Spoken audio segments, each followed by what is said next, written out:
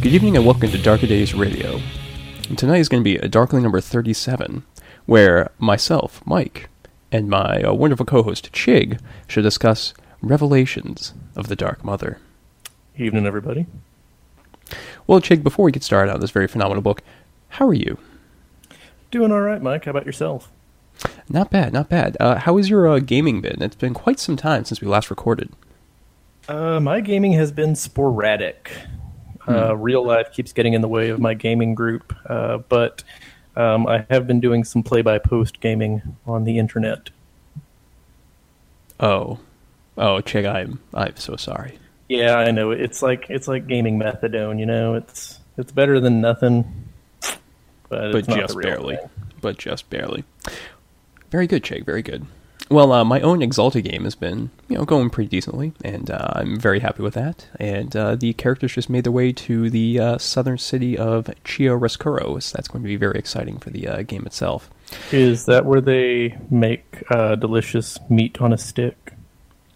They do. They also make a very strong form of glass, which the recipe to has been essentially lost since the fall of the First Age. Except they make it, so I guess they found the recipe? No, I don't think they do, but there's a recipe printed in one of the books, so, it's a thing. Oh, well. Yep, totally. There you go, then.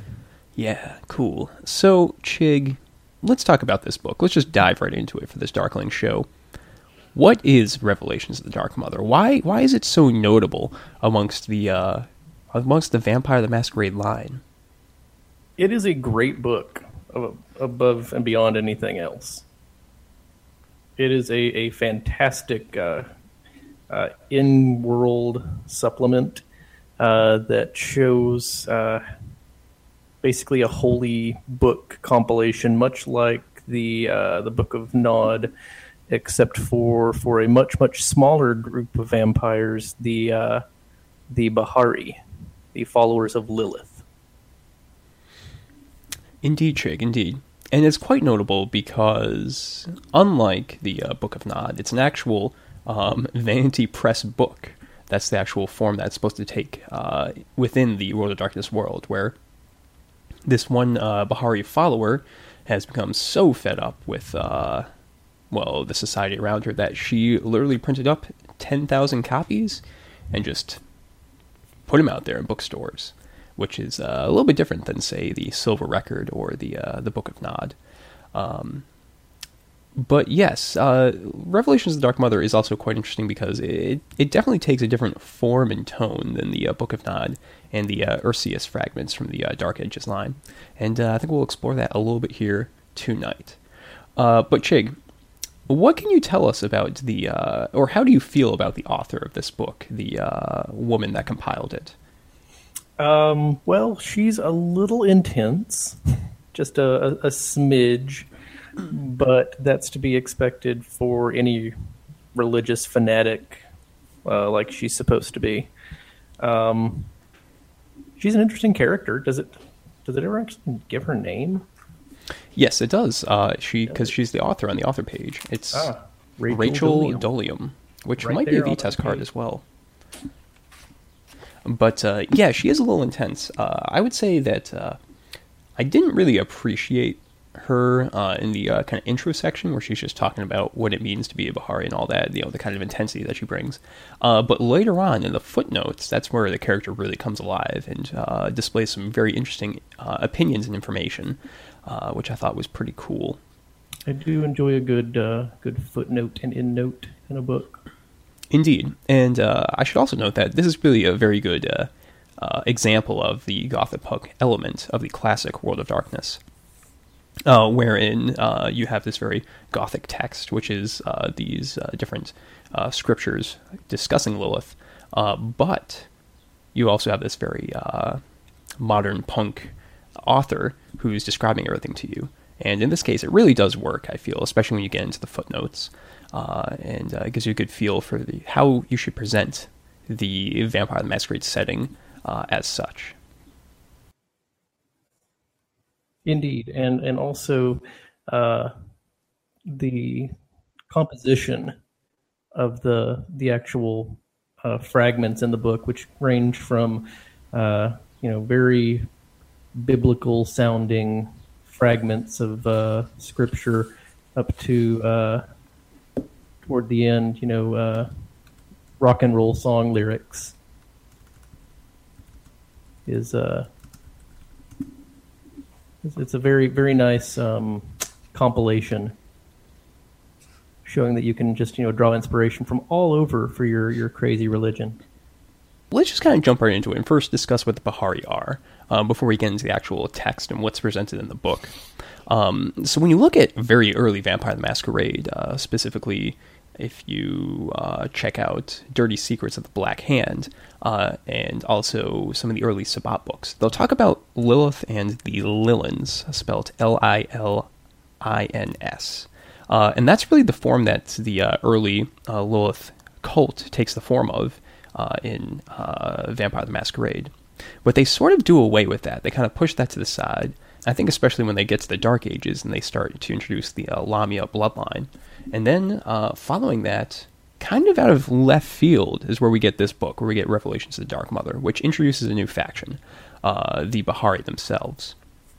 And it's notable because it doesn't tie too much into the earlier writings, and it's not really referenced after in Vampire the Masquerade. That's why it's kind of just this unique book that stands by itself. Yeah, I if I had to point to one major flaw in Vampire the Masquerade, it's the huge monolithic vampire factions and not a lot else going on. You have the Camarilla, you have the Sabbat, you have a couple of minor clans who were their own little thing, like the Giovanni and the Ravnos, but you don't have a lot of minor, smaller groups. There are the everybody's favorite. What are they? The Children of Osiris. Mm-hmm. Yep. And the Bahari here, but they really don't get much play outside of a single book each, which I think is a huge wasted opportunity.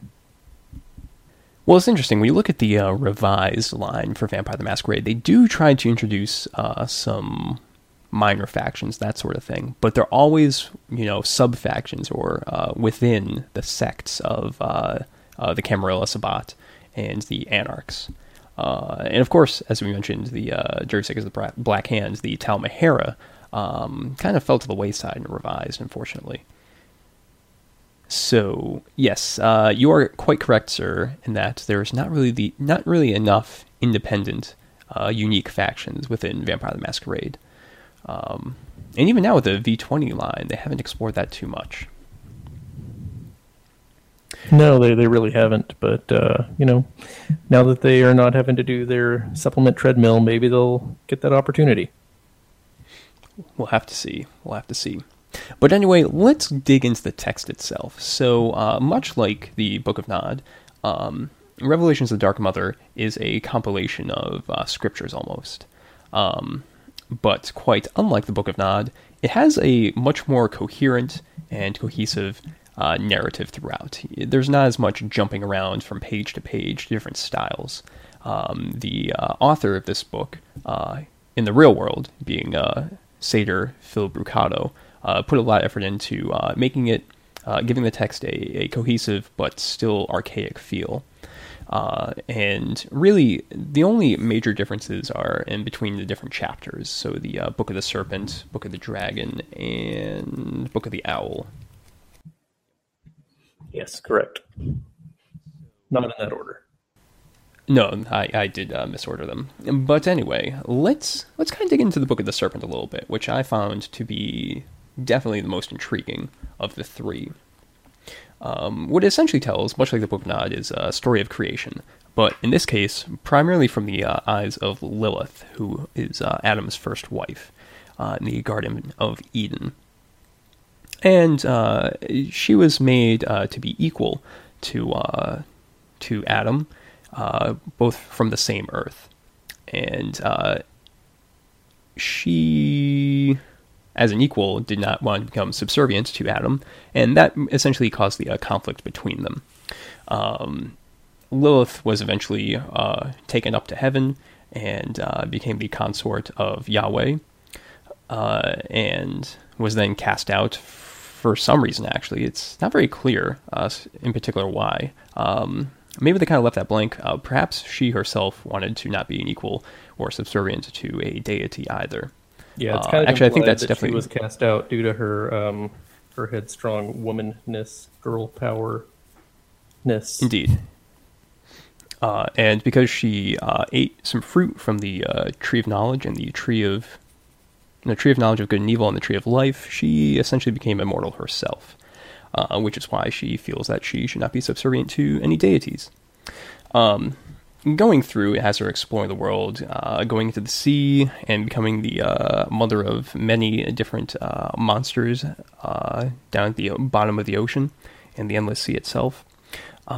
She, of course, eventually heads back to Eden and meets a particular shining one, essentially an angel, or actually, well, an Elohim. It says angel. It does. But it also refers to them as Elohim, which we should probably discuss in a second after going over the basic story. She impresses Lucifer quite a bit and receives a cloak of night, which gives her many powers and abilities to travel unseen. So after receiving the cloak of night, Lilith enters the garden again, Garden of Eden, and convinces Adam and Eve, actually in particular, to consume fruit from the tree of knowledge, which, of course, causes everything to be messed up. Yahweh, the deity, destroys his garden, and the other Shining Ones kind of just look upon the disaster and sort of part ways, which is an interesting note that the angels seem to be far more independent than the Christian Bible would say portray them as. They also make Jehovah a much bigger baby about things in this than the Christian Bible obviously makes him. He indeed. He has tantrums. He gets upset a lot. He kicks people out. He's just kind of a jerky jerk guy. Well, no, I think that's actually quite accurate when you look at the Old Testament in particular. That he's a deity that is very prone to tantrums and does some very odd things.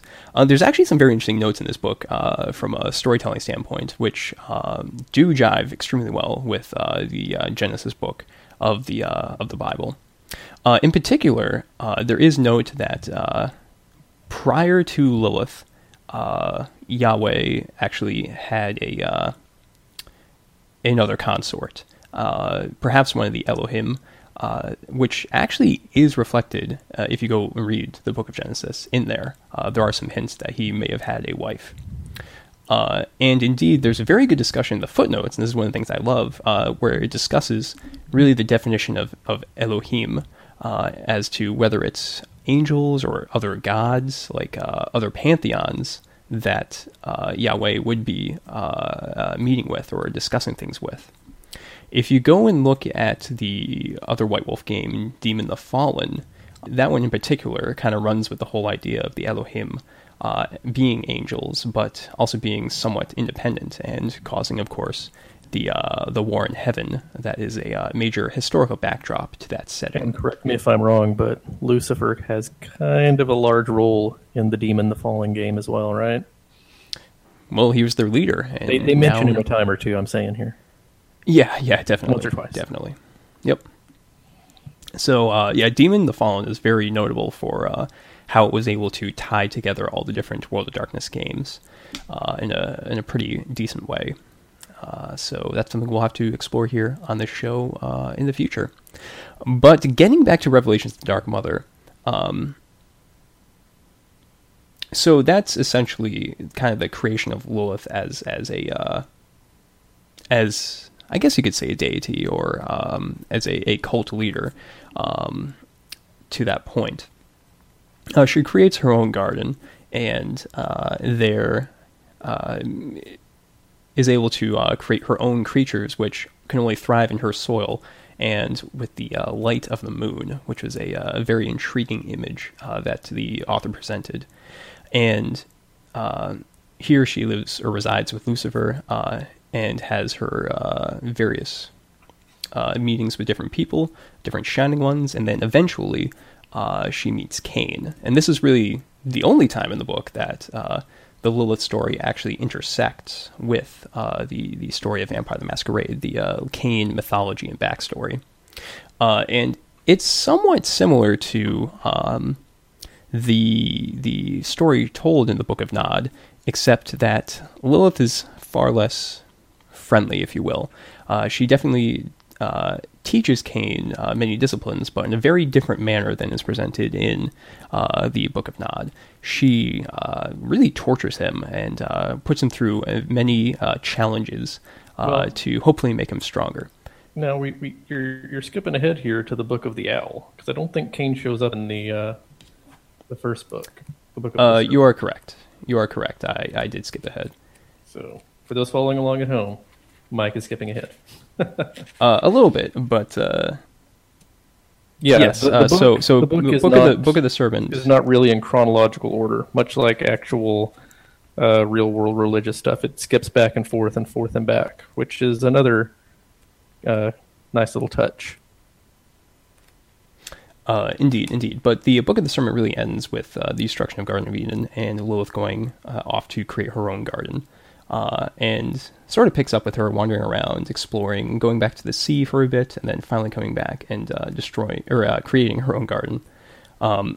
So pretty much, the book seems to make this claim that Lilith's almost torture strengthens Cain to stand against the reproachments of the three angels, just like in the Book of Nod, and eventually, realizing that he's quite damned, he leaves Lilith and is quite unhappy with her, and goes off to create his own brood of vampires. For a time, it's good. Lilith gets to enjoy her garden, has some children with Lucifer. It's a pretty rad time until Cain comes back, and he, along with 13 vampires, we assume the 13 antediluvians, goes and attacks and destroys Lilith's garden, turning it all to ash. This is kind of interesting simply because it leaves out the three second generation vampires. Yeah, exactly. So those are kind of left out and are not mentioned or present. There's a pretty good footnote discussion of that. And there's actually kind of a cool segment where basically Lilith calls out these many different clan founders and pretty much curses all of them except for two, which are the progenitor of the Toreador and the Nosferatu, since those two are the only ones to show any compassion to her children. Kind of neat. I liked it. Yeah, I like that the cursing of the clans comes not from Cain in this mythos, but from Lilith. Because in traditional Cainite lore, it all comes from Cain. Yes, I'm not really sure if that's in particular where the clan flaws were supposed to come from, but, it's a cool idea to go with. What other curse are they going to have? Don't know, dude. Don't know. Yeah. But anyway. See? Totally. Yes, but the destruction of the garden really kind of closes out the Book of the Owl. There's some interesting rites of Cain and different sort of rituals that are written up here, which could be pretty cool to actually just use in your game. It kind of gives you a framework to run a scene and describe to your players. Which as long as you're not LARPing. Kind of cool. Some of these sound like they might be interesting.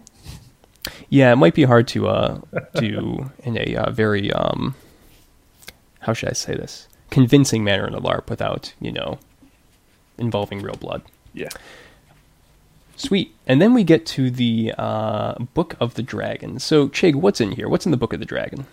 The Book of the Dragon is the final chapter, verse, circle, whatever they call it, of the book.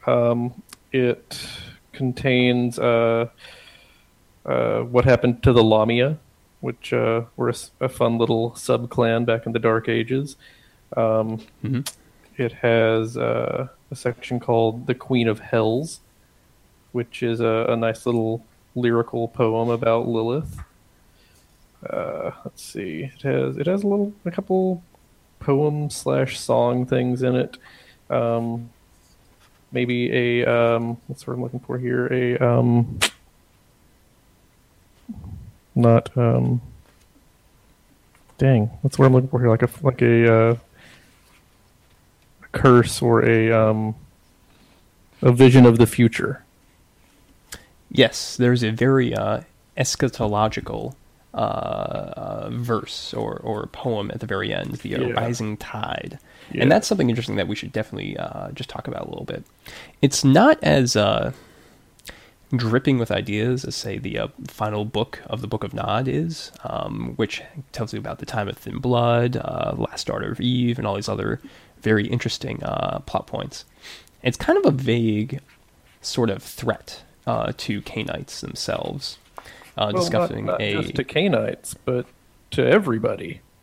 Because one of the things about this book is that not all of the Bahari are vampires. In fact, the majority of them are not vampires.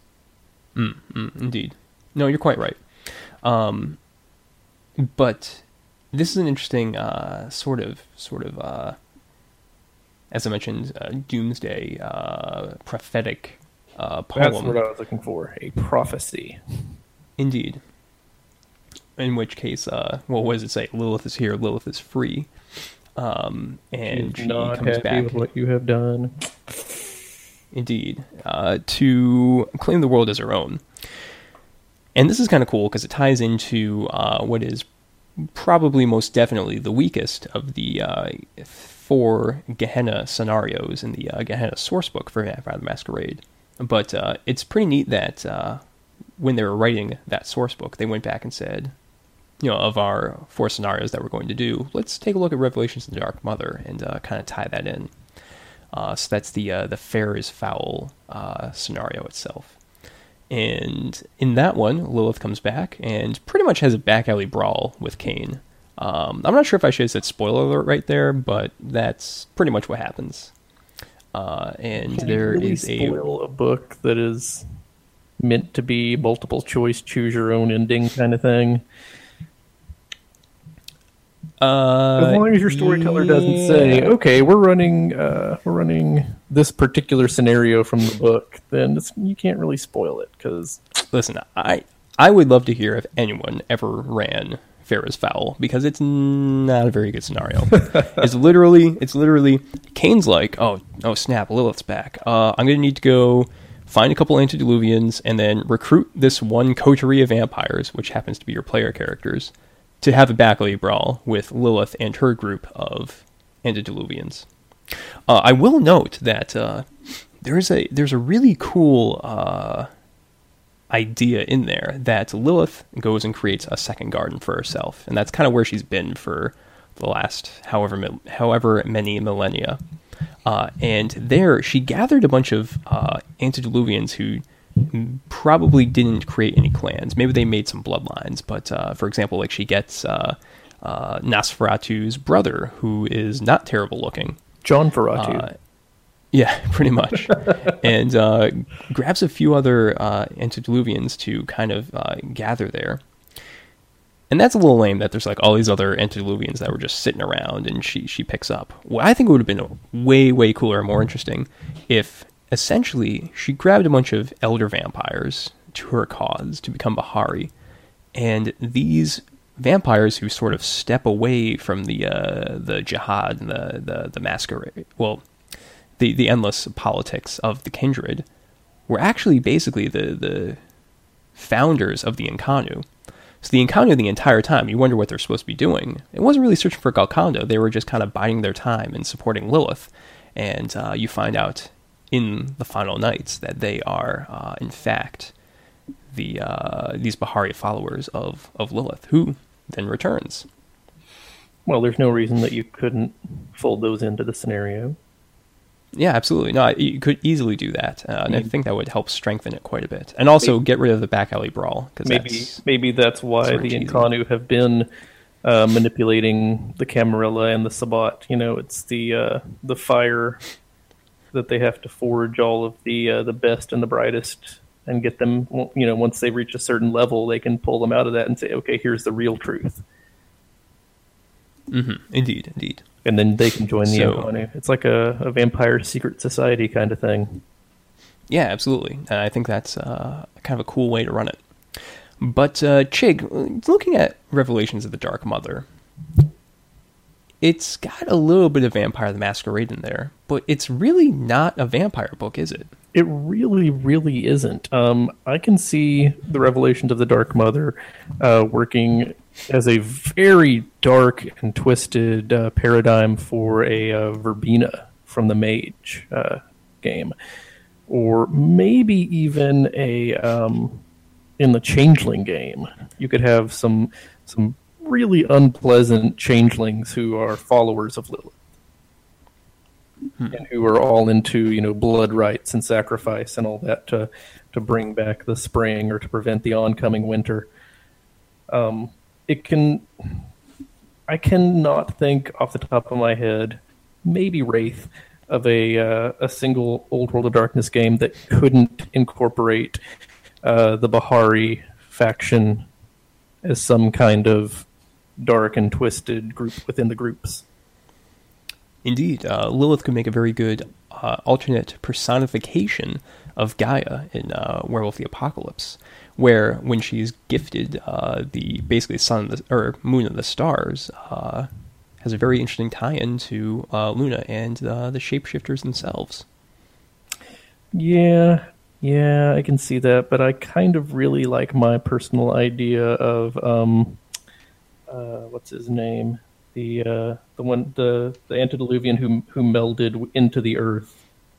Oh, Anoia, the Gangrel antediluvian? Yeah, Anoia. That's the one. I can never remember their name. Mm-hmm. I kind of like my idea that as long as Anoia has melded into the earth, that Gaia herself has been corrupted by the vampiric presence, and that until the werewolves figure that out and get that clan founder antediluvian out of there, they're fighting a battle they can never hope of getting a strong foothold in. And Chig, there's a great tie-in with World of Darkness Gypsies. I know I already mentioned this on the show way back when we went over that very questionable source book, but the founder of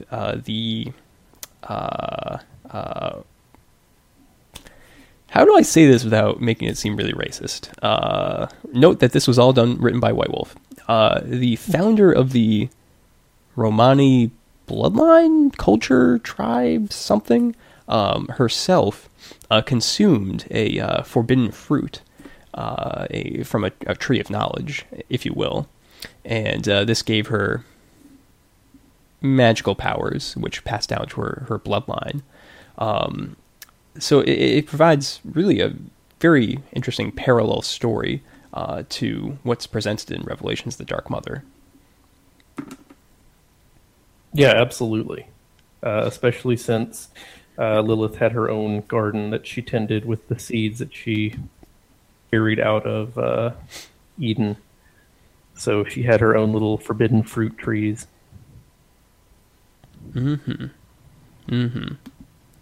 So, yeah, that's Revelations of the Dark Mother right there. Pretty interesting stuff. Do we have anything else we need to talk about with regard to this book, Chig? I only wish that they had done more with it. That it had it didn't come out early enough in the run, I think, for it to have a lot of impact on the game. Well, it came out in '98, so I guess they could have done more with it than they did. I mostly just wish that it had a larger impact on the game. Because there's a ton of great ideas in here that you can steal or borrow for any Old World of Darkness game. Or maybe even the New World of Darkness. I don't know. Absolutely. Circle of the Crone could make could get quite a bit of mileage out of this book. Actually, Changeling the Lost has a lot of very intriguing parallels, doesn't it? Both with how going beyond the hedge and ending up in this very torturous realm is very much like what Lilith did to Cain in this source book. Mm-hmm. Kidnapped him, changed him around quite a lot, taught him some new tricks and exciting things he can do. Then, after a while, sent him back on his way. Forever Oh, geez, and altered. Chig. Think of all the sea monsters that Lilith created. Is there a tie-in there? Is there a tie-in with Blood-Dimmed Tides?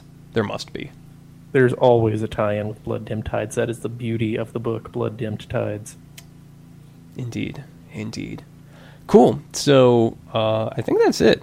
Chig, do you want to talk about anything else, like in general? Yeah, it's a really, really short book, unfortunately. So there's not a lot. You can get a lot of mileage out of it, and we've really only barely scratched the surface here, just going over it. But if you haven't read it yet, I highly suggest picking it up, reading it. You can read it in an afternoon, but it is a super fun book with a lot of fun ideas in it for giving dark and twisted values of fun. Is it available on Drive-Thru? Surely it's on Drive-Thru. Totally. Okay. It definitely is. Awesome. All right, Chig. Well, I guess that's it. So, thank you very much. And we'll be back soon with Chris back on the show. He just moved back to the United Kingdom, and he's pretty excited to talk about Werewolf the Forsaken, 2nd edition. And I guess that's it. Thank you, everyone, and have a good night. Thank you, everybody.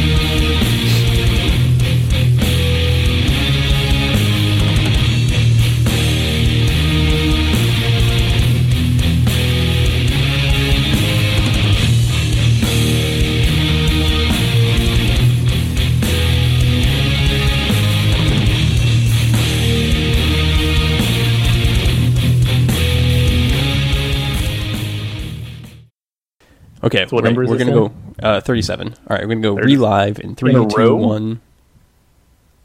What?